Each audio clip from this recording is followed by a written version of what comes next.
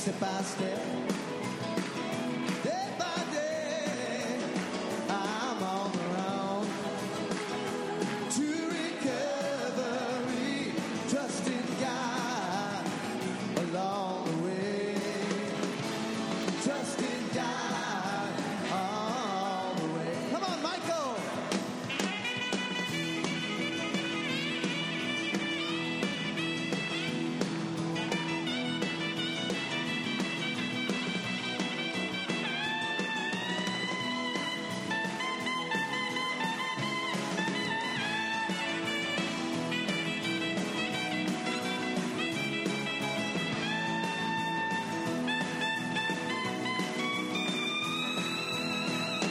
There are tears on my pillow that won't dry on the road beyond my ears. I've no sorrow, but today I don't walk alone. Yeah, 'cause I'm on the road to recovery, step by step. Day by day, I'm on the road to recovery, trusting God along the way, trusting God along the way, trusting God all the way.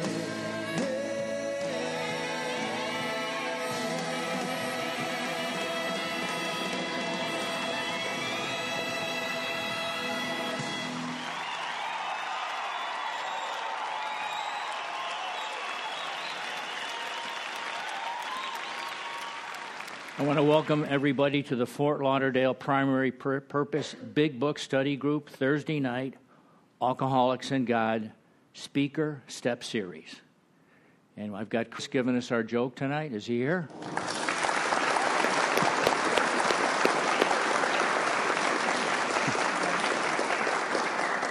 I go by Chris sometimes, but most days it's Tyler. Hey, Tyler, and I'm an alcoholic. Good evening. All right, let's see. Here's a joke. One night, an AA got a call from a pigeon who said in antagonized tone that he was on the verge of taking a drink. "Don't do it until I get there," the AA commanded, and then drove like mad to the champ's house and rang the bell. The door opened, and the quivering drunk gasped, "Thank God you're here." Then he gulped down the drink he'd been holding in his hand. The end. They don't laugh too much. They don't laugh too much. Thanks, Tyler. I'm a recovered alcoholic. My name is Guy. Hi, everybody. Thanks for joining us tonight. In a minute, we're going to start our two-minute meditation. So please take a moment, get situated, turn off all those noise-making devices that will distract others. Time to let connected with God and let the craziness of the day just drift away.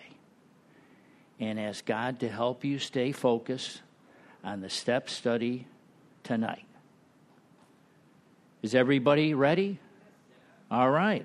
So let's get started with that meditation.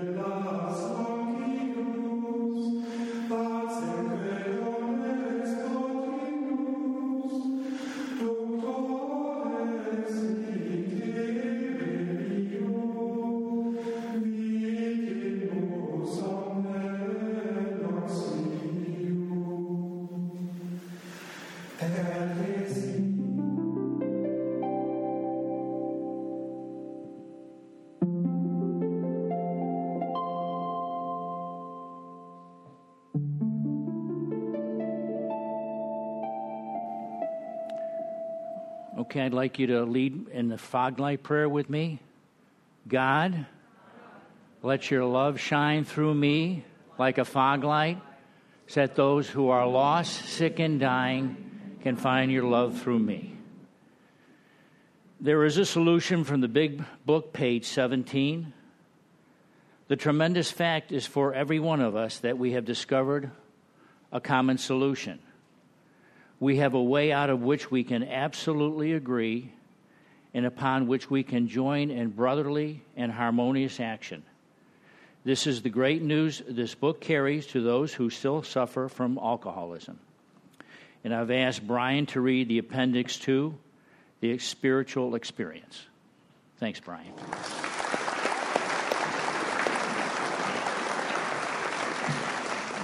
My name is Brian. I'm an alcoholic. All right, spiritual experience. The terms spiritual experience and spiritual awakening are used many times in the book, which, upon careful reading, shows that the personality change sufficient to bring about recovery from alcoholism may manifest itself among us in many forms. Yet it is true that our first printing gave many readers the impression that these personality changes, or religious experiences, may be in the nature of sudden or spectacular upheavals. Happily for everyone, this conclusion is erroneous. In the first few chapters, a number of sudden revolutionary changes are described. Though it was not our intention to create such an impression, many alcoholics have nonetheless concluded that in order to recover, they must acquire an immediate and overwhelming God consciousness, followed at once by a vast change in feeling and outlook. Among our rapidly growing membership of thousands of alcoholics, such transformations though frequent, are not meant to be rule. Most of our experiences are what the psychologist William James calls the educational variety. Because they develop slowly over a period of time, quite often friends of the newcomer are aware of a difference long before he is himself. He finally realizes that he has undergone a profound alteration in his reaction to life, that such a change would hardly have been brought about by himself alone. What often takes place in a few months could seldom have been accomplished by years of self-discipline. With few exceptions, our members find that they have tapped an unexpected inner resource which they presently identify with their own conception of a power greater than themselves. Most of us think this awakeness of a power greater than ourselves is the essence of spiritual experience. Our more religious members call it God consciousness. Most emphatically, we wish to say that an alcoholic capable of honest facing his problems in the light of our experience can recover, provided he does not close his mind to all spiritual concepts. He can only be defeated by an attitude of intolerant or belligerent denial. We find that no one needs have difficulty with the spirituality of this program. Willingness, honesty, and open-mindedness are the essentials of recovery, but these are indispensable. There is a principle which is a bar against all information, which is proof against all argument, and which cannot fail to keep a man in everlasting ignorance. That principle is the concept prior to investigation. Herbert Spencer.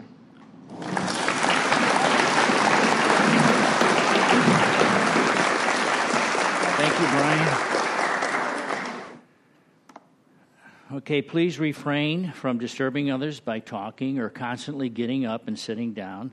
This is a tech-free meeting, so let your phones be off, airplane mode, and let's get ready to invite our speaker tonight. She was here last week. She's coming next week. She does a great message, Karina D.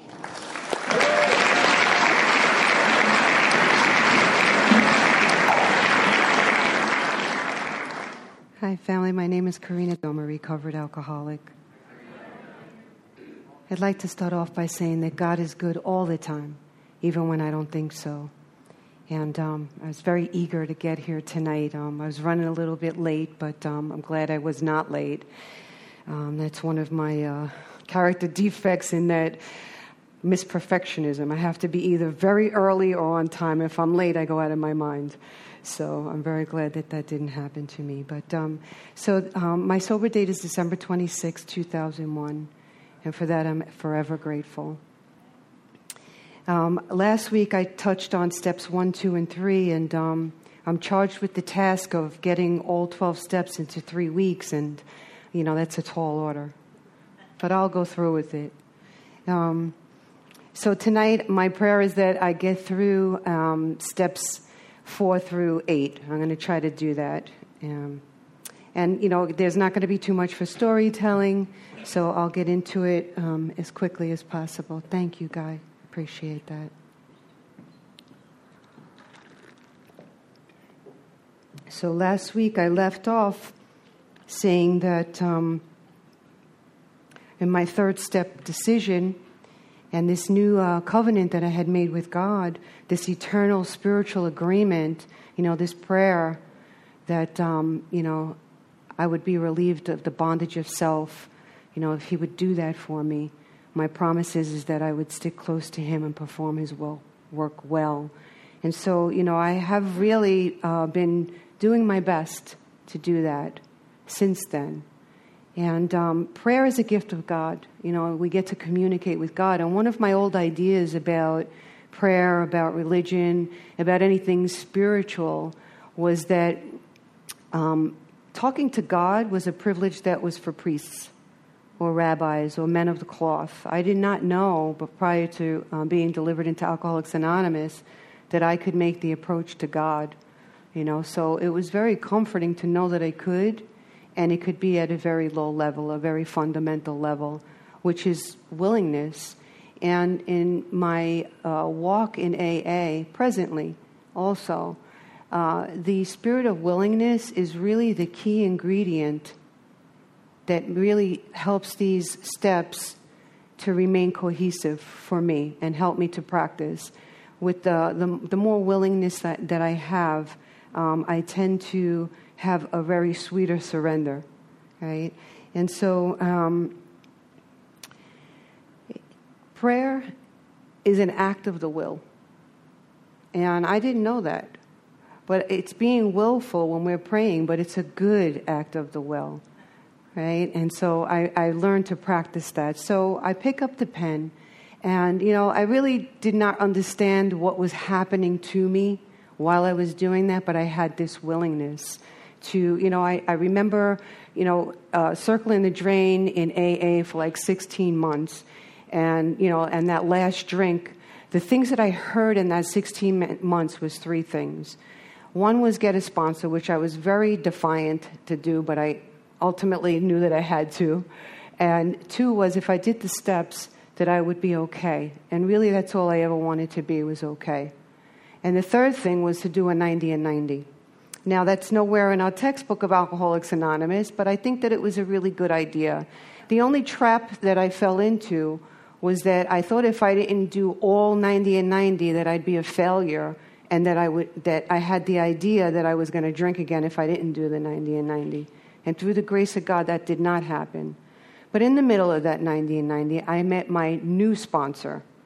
So the first sponsor was a woman that just assigned herself my sponsor, which I was very, very grateful for. We had not gone through the textbook, but she kind of, she gave me the introduction to AA and introduced me to people that she knew, and just having a somebody was enough to get me going to the meetings. I was accountable. She had 7 children. And anyway, she moved away. So during the 90 and 90, I got my new sponsor. Her name was Nancy. And Nancy, I met her facilitating a meeting, a big book study. And what Nancy had that I was interested or attracted to was her spirit. She had bright, shiny eyes. I now know that to be God, the Spirit of God in her. And at the end of the meeting, boy, I really found out what you guys, I was like, I knew what it was like to be a guy for the first time in my life. Because, I'm going to risk being rejected going up to this person. I felt like I was going to ask, if I could go out on a date or something, right? But I was willing to, because I knew that something had to change in my life or I was going to die. And the textbook of Alcoholics Anonymous tells us why we're doing this inventory, right? And there's a couple of death threats in there, and, one of them tells us that I have to get rid of this selfishness and self-centeredness or it's going to kill me. And I have a body of evidence that has proof to that. Even though I read it, even though I'm reading it, that's not the only thing that is pushing me into this fourth step. It is this body of evidence. The facts are clear that I can no longer run my life, right? So this third step, well, the first three steps, there's principles behind each step. So we have honesty, hope, and faith. So my honesty, really, by being honest, that first step segues into that there is a hope that I can change and something can help me, something outside myself can help me. That was my sponsor. And I also needed psychiatry. I sought psychiatric help for 2 years in my early recovery because I was a shattered person. I really was dead behind my eyes. Every area of my life was completely broken. I had men issues, food issues, money issues, and a really bad drinking problem, right? And I, this person, the psychiatrist, was the person that helped me to be honest with one human being. Like I would I can't say it. I'd put everything in little boxes, right? With different individuals. I was never completely and wholly honest with one person. But I was able to do that with my psychiatrist. I trusted her. And, that was the grace of God. And that helped me to now become honest with my new sponsor, which was the woman that would ultimately take me through these steps. And so we got busy real quick. Her line of teaching came from Joe and Charlie. And she was a purist. Everything, the way that the directions are written in the book, that's exactly the way that we went through it. And, this big book is a bag of seed. And, I'm so grateful for that. Steps 1, 2, and 3. So, the honesty is going to propel me into hope, and the hope is going to get me into faith, and my faith matures into courage, and the courage to pick up that pen and face the truth. And God, for the first time, to stand face to face with my demons and face to face with God, and to really disrobe myself and become naked as the first time that I met my Father, right? And, I wasn't afraid, honestly. The fourth step, I was not afraid because this apparatus was just constantly going. It was harassing me. It was a tyrant. And for me, it was like, let me get all of this stuff out. This story is a bad rerun.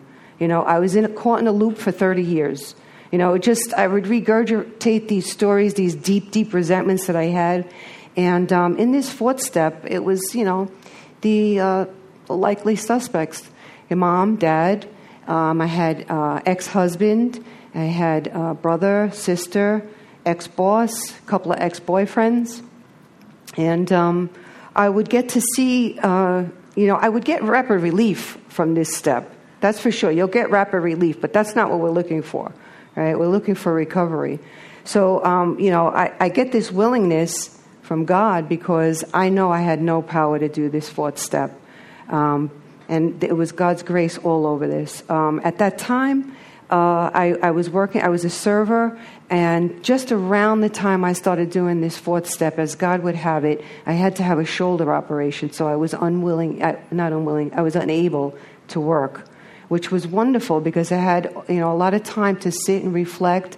And, the pen, for me, I'm a writer and I love to write, and this just really worked very well with my nature. And, the pen, it was like going down a dark road, like a pitch black road. You really don't get to see anything until it's out. Everything gets revealed after the fact, right? And I remember halfway through this fourth step, I called my sponsor and I was like, there's something wrong. Like, it keeps saying selfish, self-seeking, dishonest, like, I'm doing something wrong. She said, nope, you're on target. Keep going, right? And, that was a healthy dose, I call it the rude awakening. I actually met myself for the very first time, but it was my small self. It was the false self. It was the self that I had created. And I could see, I remember I used to talk a lot to people before I got into recovery about, I keep, picking these guys, these partners, like there's something, there's something wrong with all of them. There's something wrong, they all have these same traits. And when I got to see in the fourth step, the common denominator was me. I could have it was like a Ken doll. I could have just popped the head off one and put it on another, because it was this dishonesty. Like I was unable to be honest in the relationship in the way of really revealing myself, saying, when you say something like this, that hurts me. I could never say that. Like, I can't let you know that you hurt me. Like, my ego is too big for that. I can't say that, when we're in mixed company and you give someone a kiss on the cheek a little longer than I'd like, that makes me feel jealous. Like, I can't say that. I can't give you that power, right? But I see all of this in the fourth step. And for me, it was very ugly and very unattractive, but it was truth, right? And so this third step, I'm going to kind of go back to that, really prepares me for a posture that I'm going to have. And I become a receiver in that third step. So I have this spiritual antenna. And that's really what's going on during this fourth step. It's reflective. I remember I would go to the place, my home that I was living in at the time. There was a lot of traffic. It was a big Italian family. And, I was a caregiver at that time. And I knew that this was very, very important. And so I would go, Dunkin' Donuts was my office. So I would go there and I would sit in the back there and I would spend sometimes 45 minutes and do a little bit of writing. And I just chipped away at it. And, I'm very grateful that I was able to, with God's help, uncover and discover the truth about Karina. So on this grudge list, the top of the list was my mom. And, second column, I've been living in that second column for, as I said, probably more than 30 years. And, mentally, physically, spiritually abused me. And in the column where, the instincts, what instincts got affected, all of them. We all want to be somebody, have somebody, and have our needs met. And the lens through which I was looking was completely distorted, and there was no way that I would be able to see the real truth. I was getting glimpses of it while I was writing, but when I got to, Mom being on the top of the list, I had to skip that a little bit. It is the way that my first sponsor had me do it when we do the turnaround, putting out of our minds anything that anyone has done. Their defects of character might be glaring, but this inventory isn't theirs, it's mine. I'm the one that wants to get well, right? So I'm supposed to do that. And the way she had me do it was, where was I selfish, self-seeking, dishonest, and afraid? Well, I really couldn't get past, alcoholism touched my life when I was 3 years old. One of my mother's boyfriends, I learned this when I was 30. I didn't know he was an alcoholic.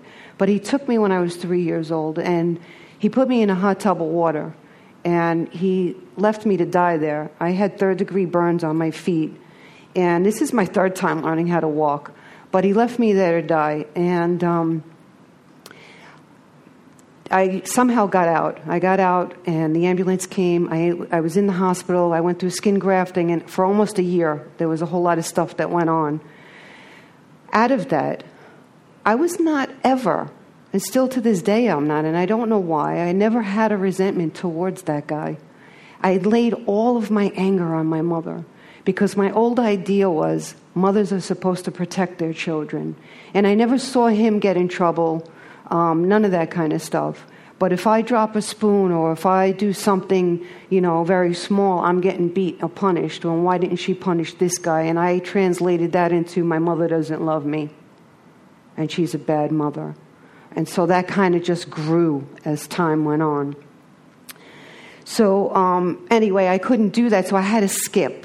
So sometimes, in this inventory, if you can't get past a certain thing, you could just skip and then continue and go through the process. And so what happened to me during this process, and it is a process, and really that's where a lot of my faith lied in, that it was a process. I was trusting the process. I don't know that I had so much trust in a God I fully didn't understand. Right? And so I was trusting that my sponsor had gone through it, and she looked very healthy and happy, and that was attractive. And so, but what I did get to see after going through the inventories, and there were 3 inventories. We got the resentment inventory, the fear inventory, and the sex conduct inventory. And what I got to see through that definitely was chunks of truth about myself, who I really was and not who I thought I was. But I started to go from anger.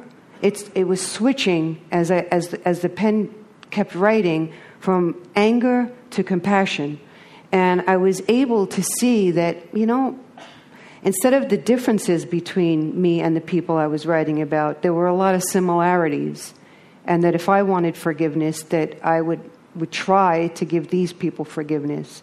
And we do have a prayer for that, and it's on page 67. And basically, it's asking God to save me from being angry. And my sponsor had me have that on an index card and recite that before I picked up the pen each time. And as I said, I did get a lot of relief from that. The 5th step, I was very afraid of, because now I'm in relationship with this person. She has a life. She had a good life, and I revered her, and I did not want to show her the ugly. But it was time. It was time to pull back the curtain and take off the mask, right? And I had done it in the 4th step with my father. So, there was a lot of prayer around that. And,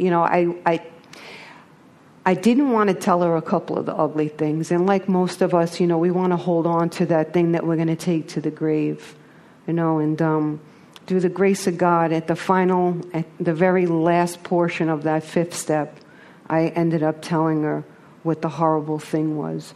And what the horrible thing was for me was that I was date raped a couple of times. And to me, that was just something that was I was filled with shame about that.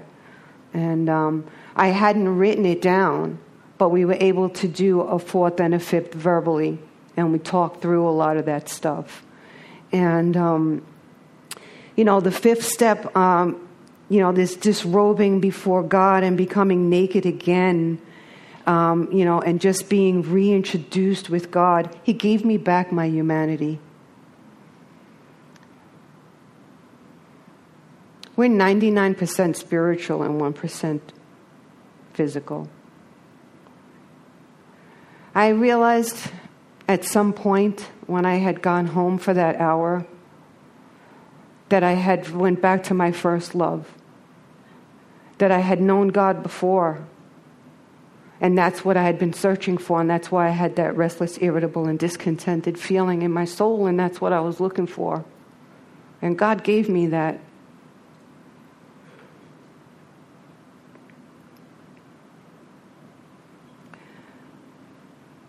When I shared that with my sponsor, that thing that was so shameful, and guilt, they were together. Because if I wasn't doing what I was doing, then I would have never got date raped, right? And I deserved everything I got, and that was an old idea, right? But she looked me in the eye and she said, "Me too." And I felt like I took a breath for the first time in my life. For up until that point, I felt like there was a boot on my back. I couldn't move.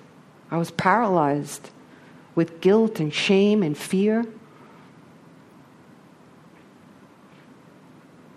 So we finished our 5th step. She was this soul detective, and I'm so grateful that she was able, she had been down the block before me, and she had been through quite a few 5th steps, and she had a good ear, and she knew the right questions to ask to draw it out of me.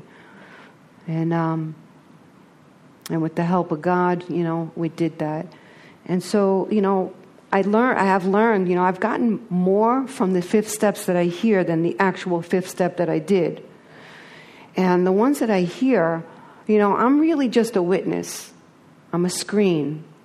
The fifth step is between you and God, right? I'm just really listening in. I'm kind of eavesdropping, and I get to witness, and I get to see sometimes spiritual awakenings right before my eyes, and that really, that's, can't get that. That's priceless. That's a priceless thing. So, yeah, I'd been hiding because of my guilt and shame. Adam and Eve did it, so I'm not alone, right? Can't hide from God. There isn't anything that God has not seen or heard. And I found, too, also, as I became conscious in that hour, that God was in the back, in the dark, in the corner. I just wasn't conscious of it. He never left me. He jumps into our circumstances. And I'm so grateful that He gave me all of these, just little awakenings. And so she gave me the direction to just look at, in my textbook, in my binder where I had done all of my fourth step, just look at what mistakes did I make with God in that hour, during that hour. And really sit back and look at all the first 5 proposals. Are all the stones properly in place? Did I leave anything out? And I felt comfortable that I didn't. But she said, if there's anything that you forgot or anything like that, I'm going to go to my Taekwondo class. I'll be back. Because we done 5, 6, and 7 all in one evening. So be prepared for a long talk. Right? And it's good because there's a spiritual momentum that has to happen.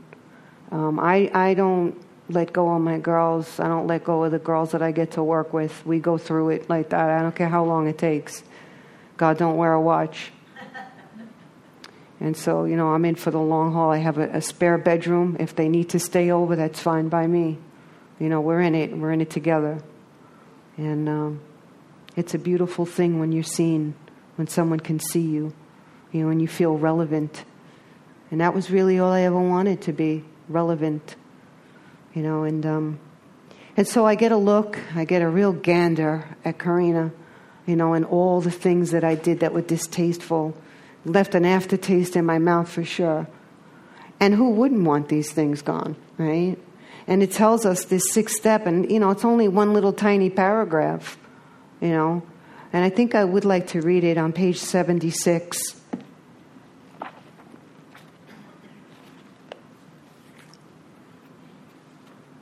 How it's read. I read it with my sponsor, and we went over some of it. I fully did not understand the mechanics of 6 and 7, and I almost died out there. So I'm just going to give you the first wash through, and then I'm going to go back quickly, briefly, for what happened to me from not practicing 6 and 7, which is the backbone of my sobriety today. But the way that it reads in the text is if we can answer to our satisfaction, I'm sitting alone with God, so our satisfaction is me and God. We then look at step 6. We have emphasized willingness as being indispensable. That means absolutely necessary. Are we now ready, spiritually ready? Because physically, yeah, I'm ready. What is it? I don't want this, right? But are you spiritually ready to let God remove from us all the things which we have admitted are objectionable? Well, there was a lot of stuff in there that was distasteful. And I still had a very bad stealing habit.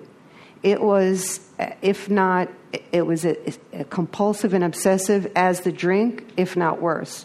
So just because I was doing this work doesn't mean that it's all going to go away. There's work to be done, right? And I was still stealing while I was in this. I had a compulsion to do that. And it was objectionable. But I was too afraid to let it go. Right? I'd been doing it. I'd been practicing it. I had not connected the dots. But the 15 months when I was relieved of the obsession to drink, very soon thereafter, I picked up stealing. I did not know it then, but I know it now that I was treating my alcoholism by stealing. Thousands of dollars a day in food stores and clothing stores, and I did not have to. The person that I lived with was filthy rich and worshiped the ground that I walked on. I later saw in the inventories that I was not enough. Therefore, I stole to bring something to the relationship. There was a whole lot of stuff to unknit in that, in other inventories. I'm just giving you the first wash through. And so I have to be ready, spiritually ready, to let God remove. I'm not the remover. God's the remover. I have to be willing. So it says, can he now take them all? And then there's a little dash, everyone. If we still cling, here's our prayer. And I was still clinging. If we still cling to something we will not let go, we ask God to help us be willing. That prayer really works. Right? So I'll just share a little bit about that 6th step. So my sponsor came back, we read it, and I wasn't going to see her, or we knelt down and we said a 7-step prayer. But I just want to briefly talk about that 6th step. In that I had a week before I was going to see her, and I told you I was still I would wake up, and that was the first thing I thought of, as soon as I was conscious. Where, when, and how. But I didn't want to do that anymore. I really wanted to change. I did not say the 7-step prayer, and I did not say, God, help me to be willing. But what I did use was the serenity prayer. And I was the homemaker of the home, so I had to go to Pathmark every day, which was my stealing ground. I would literally go in the store, take all kinds of high-end stuff, and walk out with a cart this high, with bags in my trunk, go to my trunk, throw everything in the trunk, go to another place, pack them in, and then bring them in the house, as if I bought them. And I did this endlessly. So I did not want to do that anymore. And when I got into the supermarket, this went on for 2 months with me. I would go in and I would start the serenity prayer, and I would get a physical urge to steal. Well, week went by, I was still stealing, not as much. And by the 2-month marker, just to cut it in half, by the 2-month marker, I got out of Pathmark without stealing, using that serenity prayer. Sometimes I would get halfway through, and I'd steal like 2 items, right? And then finally I got out of the store. And I remember the day that I did it. And this is where the 6th step and the 7th step came true for me in my heart, not in my mind. When I got out of that store and I did not steal anything, I physically fell to my knees in the parking lot, right out of the doors, and I wept. And I thought, there is a God. Because I know I had no power to not steal. I knew I had no power to stop drinking. And yet there I was.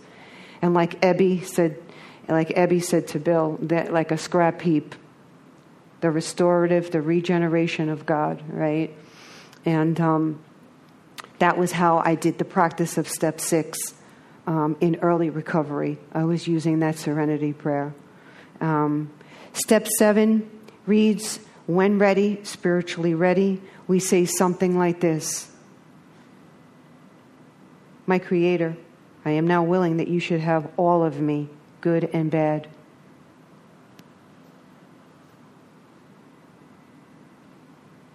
If God gets the victory, because there's many times in my life, people will be like, how did you do that? And I'll go, He gets the glory, and He deserves the glory, all of it. But He also gets the failures. God won't have that. God always, if there's one thing I know about my God, He always makes good out of bad.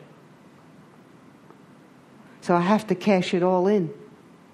It would be really abusive if I said to myself, which I did in my early physical recovery of my leg, that leg is a bad leg, it's an ugly leg. I have a half a leg.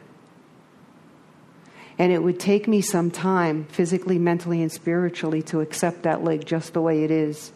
And in fact, love it. Because it is my weakness that gives me strength. In my weakness, I find strength. And when I was finally at the end of my rope with my leg, rejecting myself, who's ever going to love me?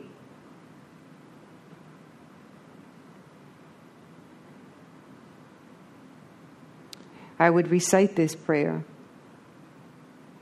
often. We don't know how many times you have to say it, because that's what the 7th step is. It's just a prayer, because God is the remover. I can't remove my defects of character. I can't remove my negative thinking. Only God can do that. So I have my defect of character and my negative thinking. And then I have an action. We think, feel, and choose. Think, feel, choose. I think, feel, God's in the middle. I choose God. There's got to be something between me and my defect. There's got to be something between me and the liquor. Well, I'm not going to make it. And I've had quite a few relapses. I did not drink or use drugs, but I emotionally relapsed a lot. 1 step forward, 3 steps back. Bumpy road. But God don't waste pain. All of that, we won't wish to shut the door. I don't regret my past. It is my greatest asset. So it reads that God's going to have all of me, good and bad. I pray that you now remove. I'm asking God for help in that moment. God, please remove this from I pray that you now remove from me every single defect of character which stands in the way of my usefulness to you and my fellows. So this is a recommitment on my 3rd step. I'm just recommitting, right? And he's not going to remove all of the defects of character, just the ones that stands in the way of his usefulness. Because there has been a lot of my defects of character that I have seen that God has used. Mostly to grow me up from the inside out. It's a pruning process that has to happen. I talked about the 3rd step, preparing the soil of my heart. The textbook is the bag of seed, right? And I had to do some weeding. I was actually doing weeding today. Did you know that there's some roots that go to other roots so that they can be stronger? And fear and selfishness is a lot like that. They team up. And you really got to get that out, root and branch. It's hard de-weeding, let me tell you. And it's not a one and done. I'm out there a lot, pulling out the weeds, so that everything can be beautiful. Right? So it says, grant me strength as I go out from here to do your bidding. And grant me, that's a grace. We're asking God for grace. We're asking for this gift of strength, his strength, right? Strength in him, not in me, right? And to do your bidding. Well, it has 3 different definitions. I chose the will. His bidding is his will, because I'm aligning my will with God's will. Remember, I got this antenna. My posture is humble, open. And it's like a radio station. My antenna is up, and I really got to dial in. I remember having a AM/FM radio when I was a youngster. It was I had gotten it for Christmas, and it had a little 45 record player on it too, because I loved music so much. It had these little yellow discs, because there was a spout in there, a little yellow disc, so that it would sit on it, right? But I carried that. It was like Linus's blanket. I had that with me all the time. Cousin Brucey, 77. But if you didn't turn the dial just so, you'd hear static.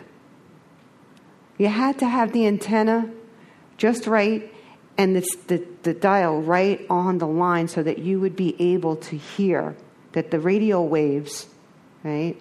We're talking quantum physics here. I don't understand quantum physics, but they're in operation. Just put on your television, right? So I have to really align my heart with God's heart. And I choose to do that. Free will.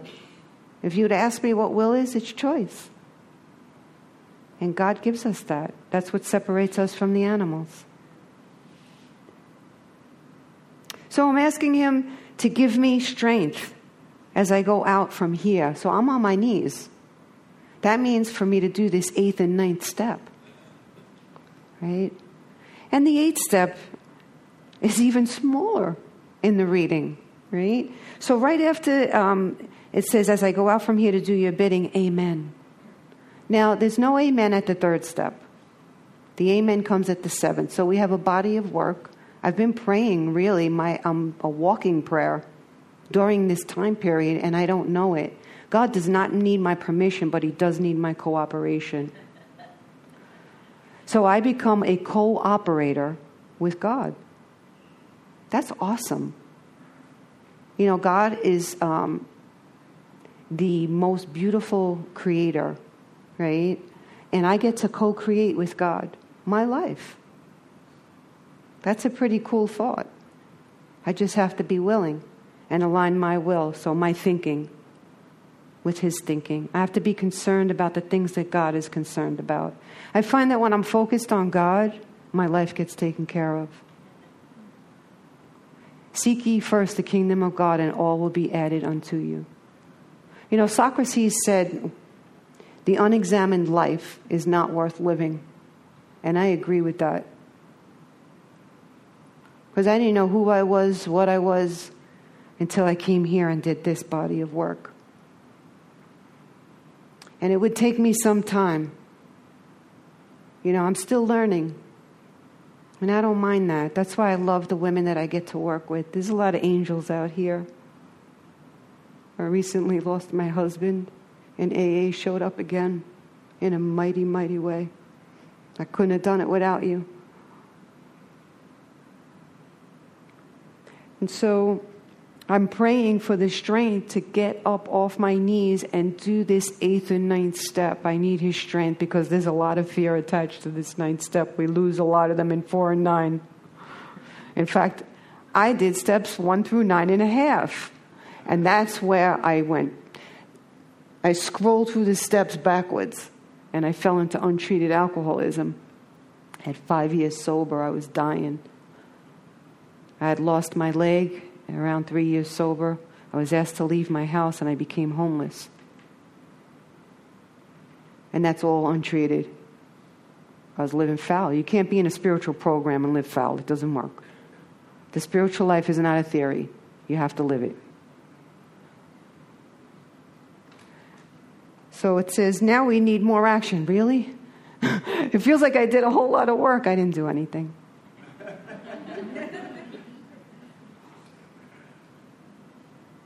Without which we find that faith without works is dead. So what does that mean? Right? I'm doing all these prayers. You know, I got this practice going, love God, this emotional prayer. But I'm not helping any of his kids. That just lays right on the floor. It's like a tin can. You show me someone with a lot of faith, I'll show you someone with a lot of good works.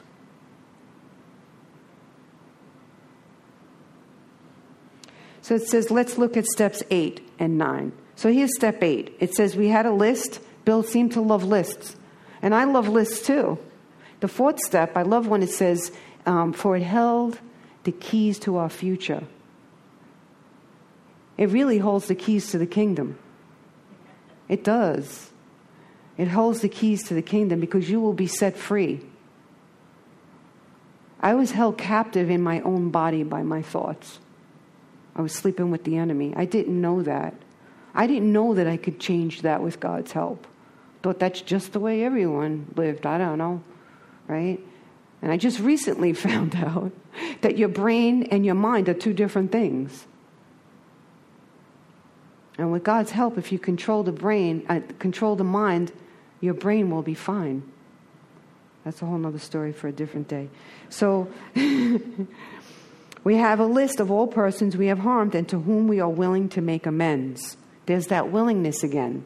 And a lot of times when we're writing, you know, it's like, I don't want to, no one asked you to make the amends right now. This piece, this portion of it, is where we sit with God reflectively. This is not like a laundry list. This is not a supermarket list. The way that I did it was I went into a secret place. I made a ceremonial for me. I like atmosphere, candles. I got out what mistakes did I make and the harms that I caused them. Me and my sponsor, we sort of generated an amends list because she was like, when we were doing the 5th step, do you think you owe that person amends? But there was some that I was digging my heels in, like, no, I'm not going.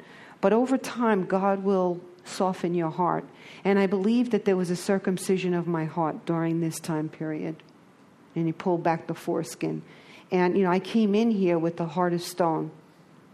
And God just pulled that foreskin back, and my heart started to breathe life into me again. I began to get resurrected, right? Revived, restored.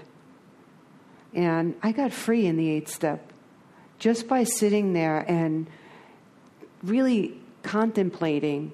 Like if I was that person, just swap the story around, and they did that to me, like how would I feel?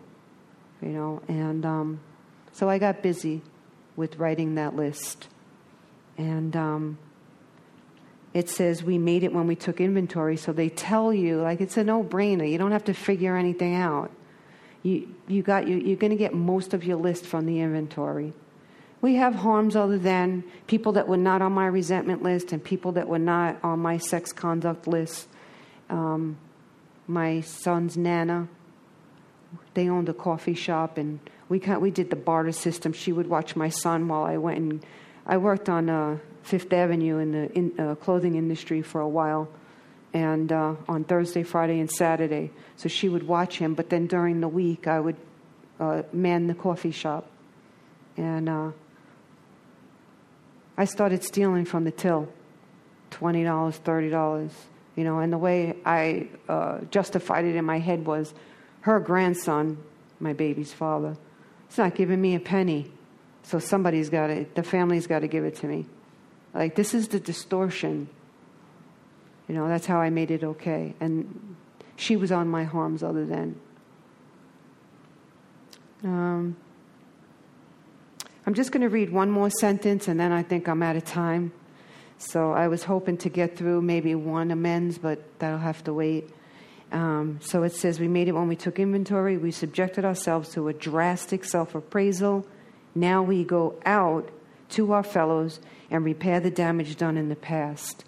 So far, steps 1 through 8, I haven't even gone out yet. This has been between me, God, and my sponsor. So I'm going to have to put into practice what we've been talking about here. So I had a lot of fear. I came in here with a lot of fear, and now there's even more fear because now I got nothing to anesthetize me except, these prayers with God. And, I'm going to have to take some more. These steps are tutoring my spirit. They're showing me how to rely on God. They're showing me how to trust God, because believing in God and trusting God are two different things. And this is how the steps tutor our spirit. Thank you for letting me share.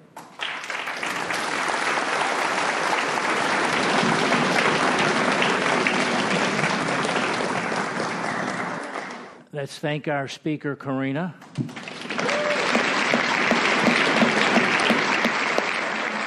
She gave us some real quantum physics tonight. And could we have a secretary's report? Is Joey here today? Hey, Joey.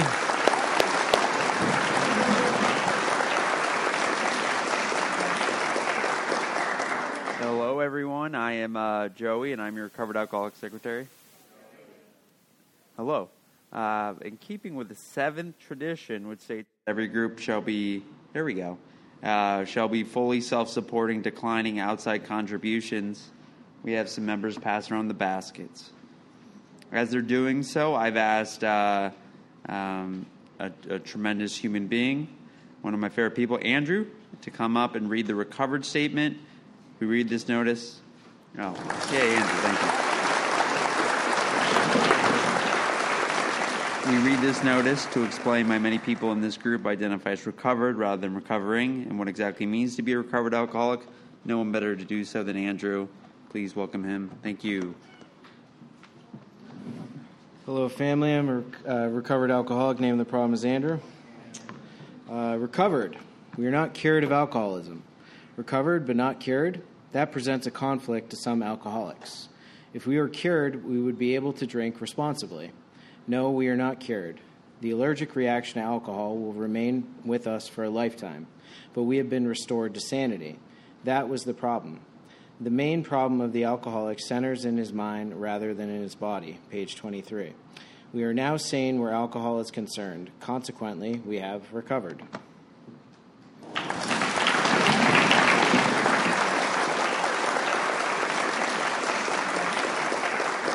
Thank you, sir. All right. 1940 style Big Book sponsorship from the forward of the second edition Alcoholics Anonymous. Of alcoholics who came to AA and really tried, 50% got sobered once and remained that way. 25% sobered up after some relapses, and among the remainder, those who stayed on with AA showed improvement. What we've seen, felt, come to believe, and experience is that God has not changed over time, and neither should the sacred approach back to his loving arms. The statistics above suggest a 75+% success rate, which is a beautiful thing. But if there's anyone here that would need a sponsor, feel free to raise your hand. Beautiful. So at the end of the meeting, if you just line up here, someone would come and help you out. So thank you. And now, any recovered alcoholics? One of these lovely people. And then you two can come together, and then God will do the rest. Easy. All right. Thank you. All right. So now we have my favorite part, the announcements. Ayo. All right. So AA Intergroup is where you can come buy AA-related literature and medallions. It's also responsible for our where and when. Scheduling the hotline and stop by and pay them a visit. Next one. BCIC is responsible for bringing meetings into places where people like us can't get out to an AA meeting, such as jails, detoxes, rehabs. They meet monthly to organize these meetings at the 12-Step House. Is anyone from BCIC here? No? That's okay. Stop over 12-Step House and pay them a visit if you'd like to get involved. All right. So we do have some volunteer opportunities and like big events coming up, banquets and planning meetings. Gotta love them. For more insight, we do have some flyers in the back there for you. All right, Karina D., this has been an absolute pleasure. Sorry, there you are. Thank you so much. We get you for one more week. Very grateful for that. Joe B. will be starting beginning of October, so we're excited for that as well. Upstairs, third floor, big book study, another one of my home groups, really tremendous. Go through the book page by page and really get a lot out of it, and I've been going to it for quite some time. So beautiful. That is it for the announcements. We do have CDs, mugs, large print big books, little red books, and big book dictionaries for sale. If you're still wondering, yes, we still have them for sale. If you want to pick any of those up, please see one of the home group members. Be happy to help you out. We do meet every Thursday, promptly starting at 7:15. Come early for some cookies and good fellowship at 6:30. We ask you to be courteous and ready to begin at the sound of the bells. Thank you all. See you next week.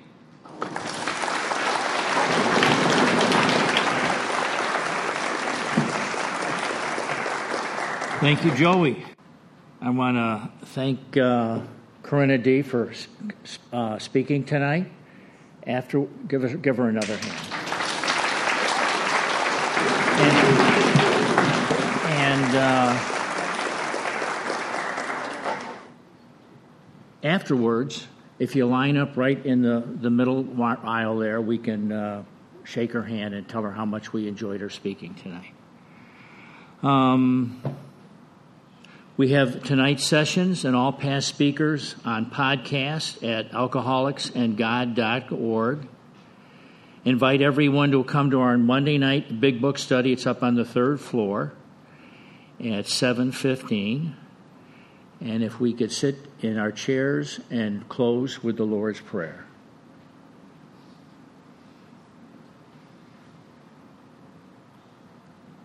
Our Father, who art in heaven, hallowed be thy name. Thy kingdom come, thy will be done, on earth as it is in heaven.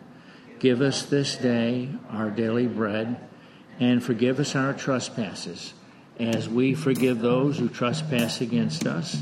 And lead us not into temptation, but deliver us from evil. Thine is the kingdom, the power, and the glory, forever and ever. Amen.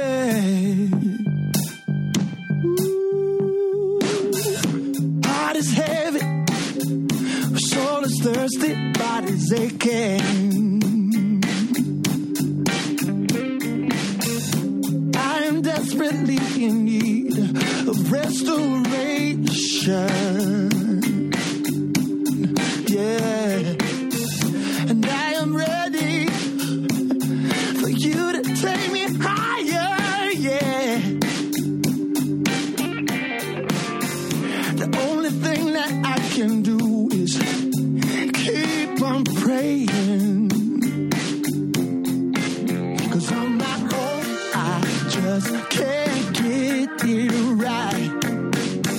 It doesn't matter how hard I try, but with you, I become a much stronger man. Getting on my knees puts me back on my feet again. Load is heavy, too much accumulation. Yeah.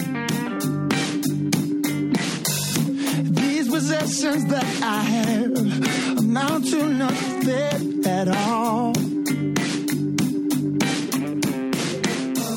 And I am willing to hand over every one of them. 'Cause they won't profit me anything in the end. On my own, I just can't get it right. It doesn't matter how hard I try, but with you, I become a much stronger man. Getting on my knees puts me back on my feet again. Getting on my knees puts me back on my feet again.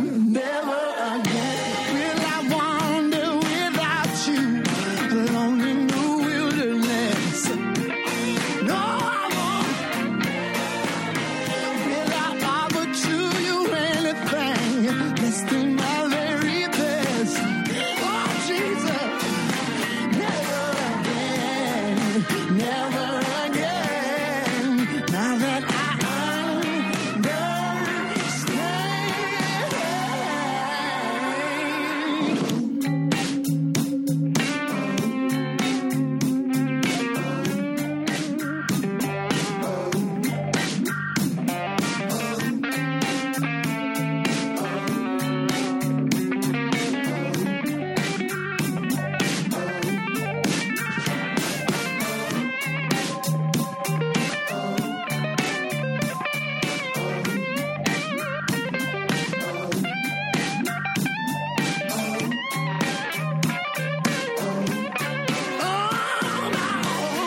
I just can't get it right.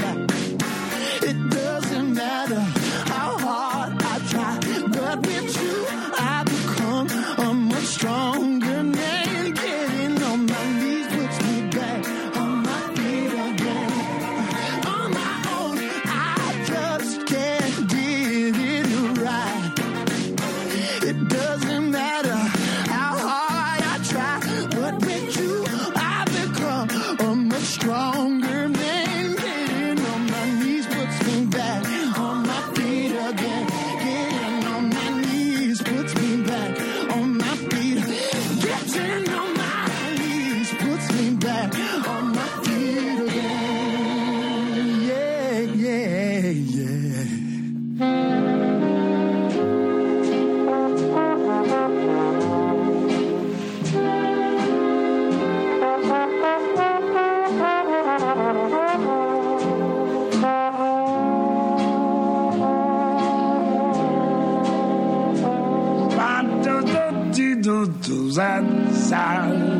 Oh, when you smiling,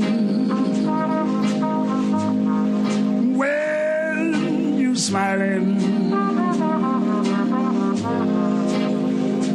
the whole world smiles with you, baby. Yes, when you laughing. When you're laughing, yes, the sun comes shining through. But when you crying,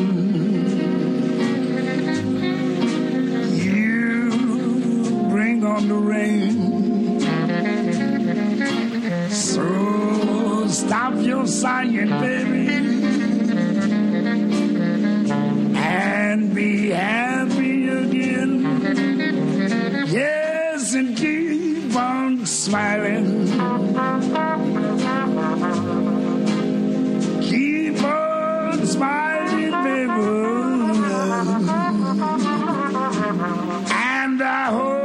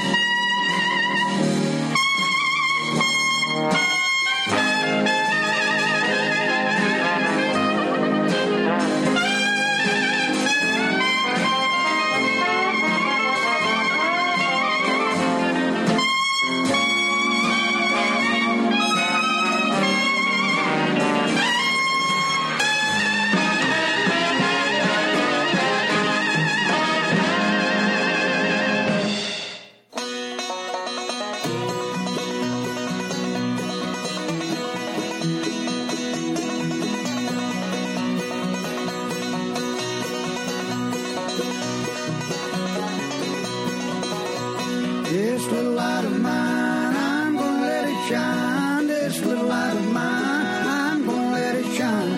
This little light of mine, I'm gonna let it shine. Let it shine, shine, shine, let it shine.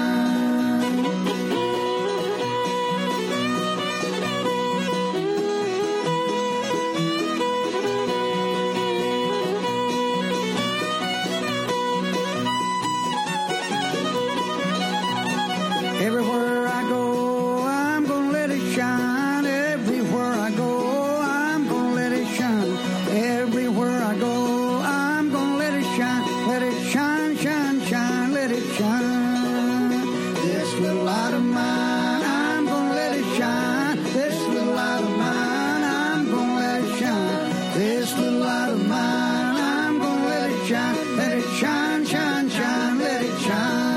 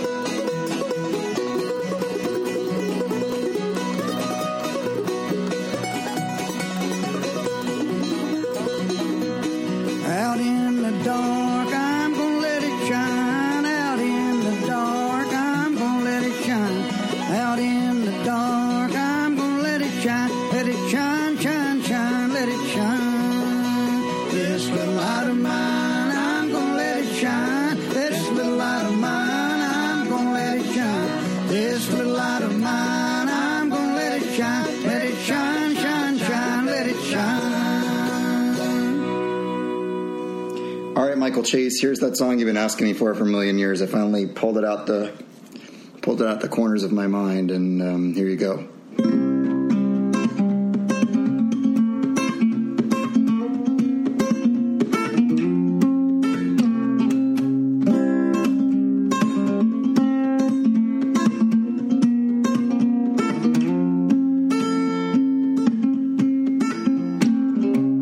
Is lifted, I see the light, count my blessings when I go to sleep at night, and I dream now.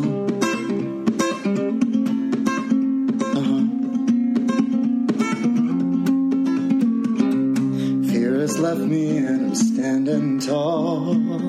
A pile of bricks now lies where once there stood a wall that I hid behind.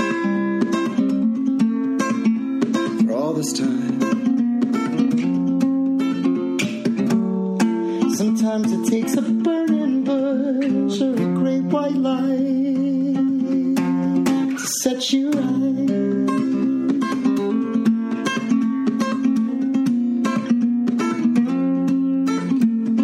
Well, my eyes don't cry now, and I'm out to dry. Pity party's over, the guest of honor has arrived, and he's on my side. For the first time in my life,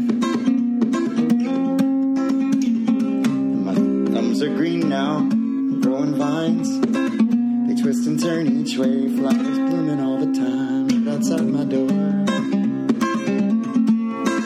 Like never before. I had to change everything to realize that today is the best day of my life.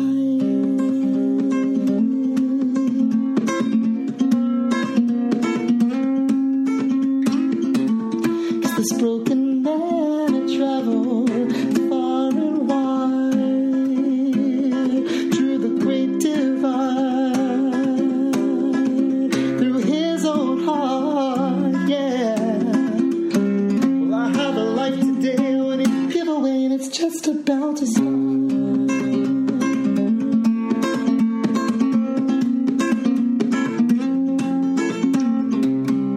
So I face each day brand new way, show up and plug in my guitar, and I play my songs, and people sing along, and stomp their feet and raise their arms. And here in this moment that we share, nothing could compare.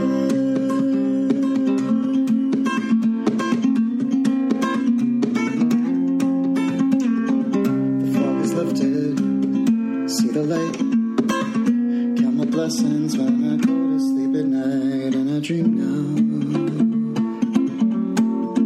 Yeah, I dream now, and everything's alright. Oh man, going on 10 years old that song is. God bless. I love you, Mike Chase. Bye.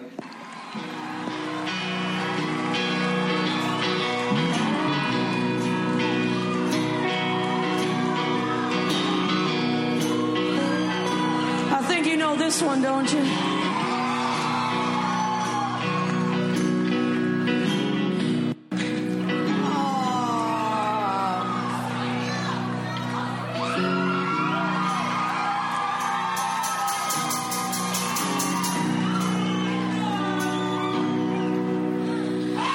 Lord, shine your light on me tonight.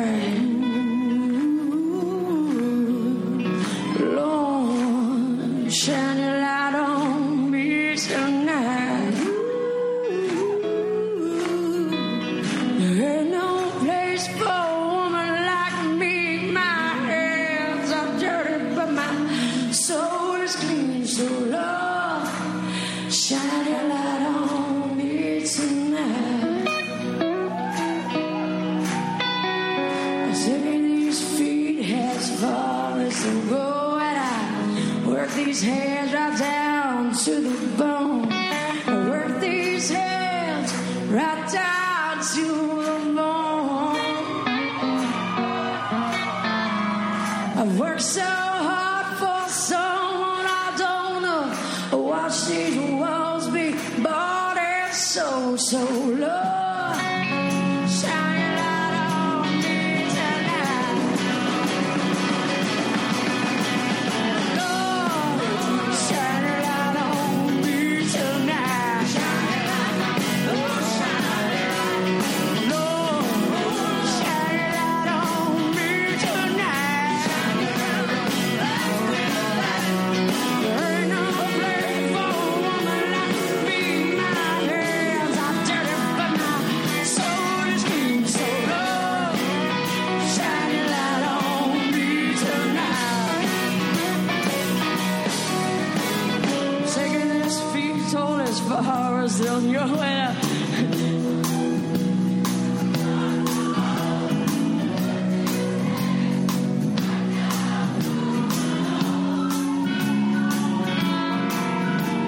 See, I once was young and free, baby.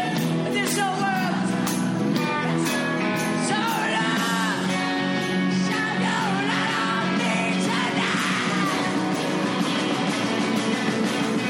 Lord, shine your light on me tonight. Shine your light, oh shine your light. Lord, shine your light on me tonight. Ain't no place for a woman like me. My hands are dirty, but my soul is clean. So Lord, shine your light on me tonight. Oh, won't you shine that light, son?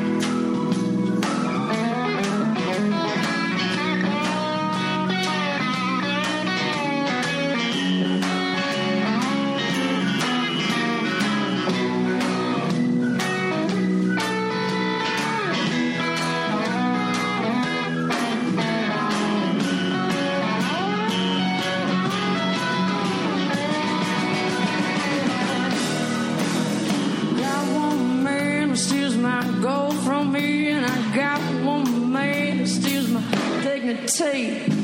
Got one man that just won't set me free. A